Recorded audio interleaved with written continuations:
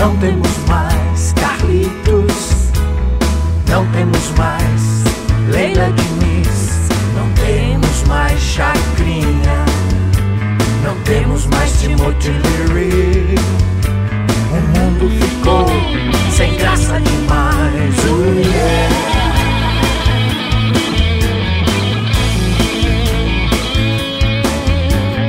Não temos mais John Lennon, não temos mais Raul Seixas, Plínio Marcos, não temos mais Albert Rocha Guevara, não temos mais Bob Marley, Brian Jones. O mundo ficou comportado demais, yeah.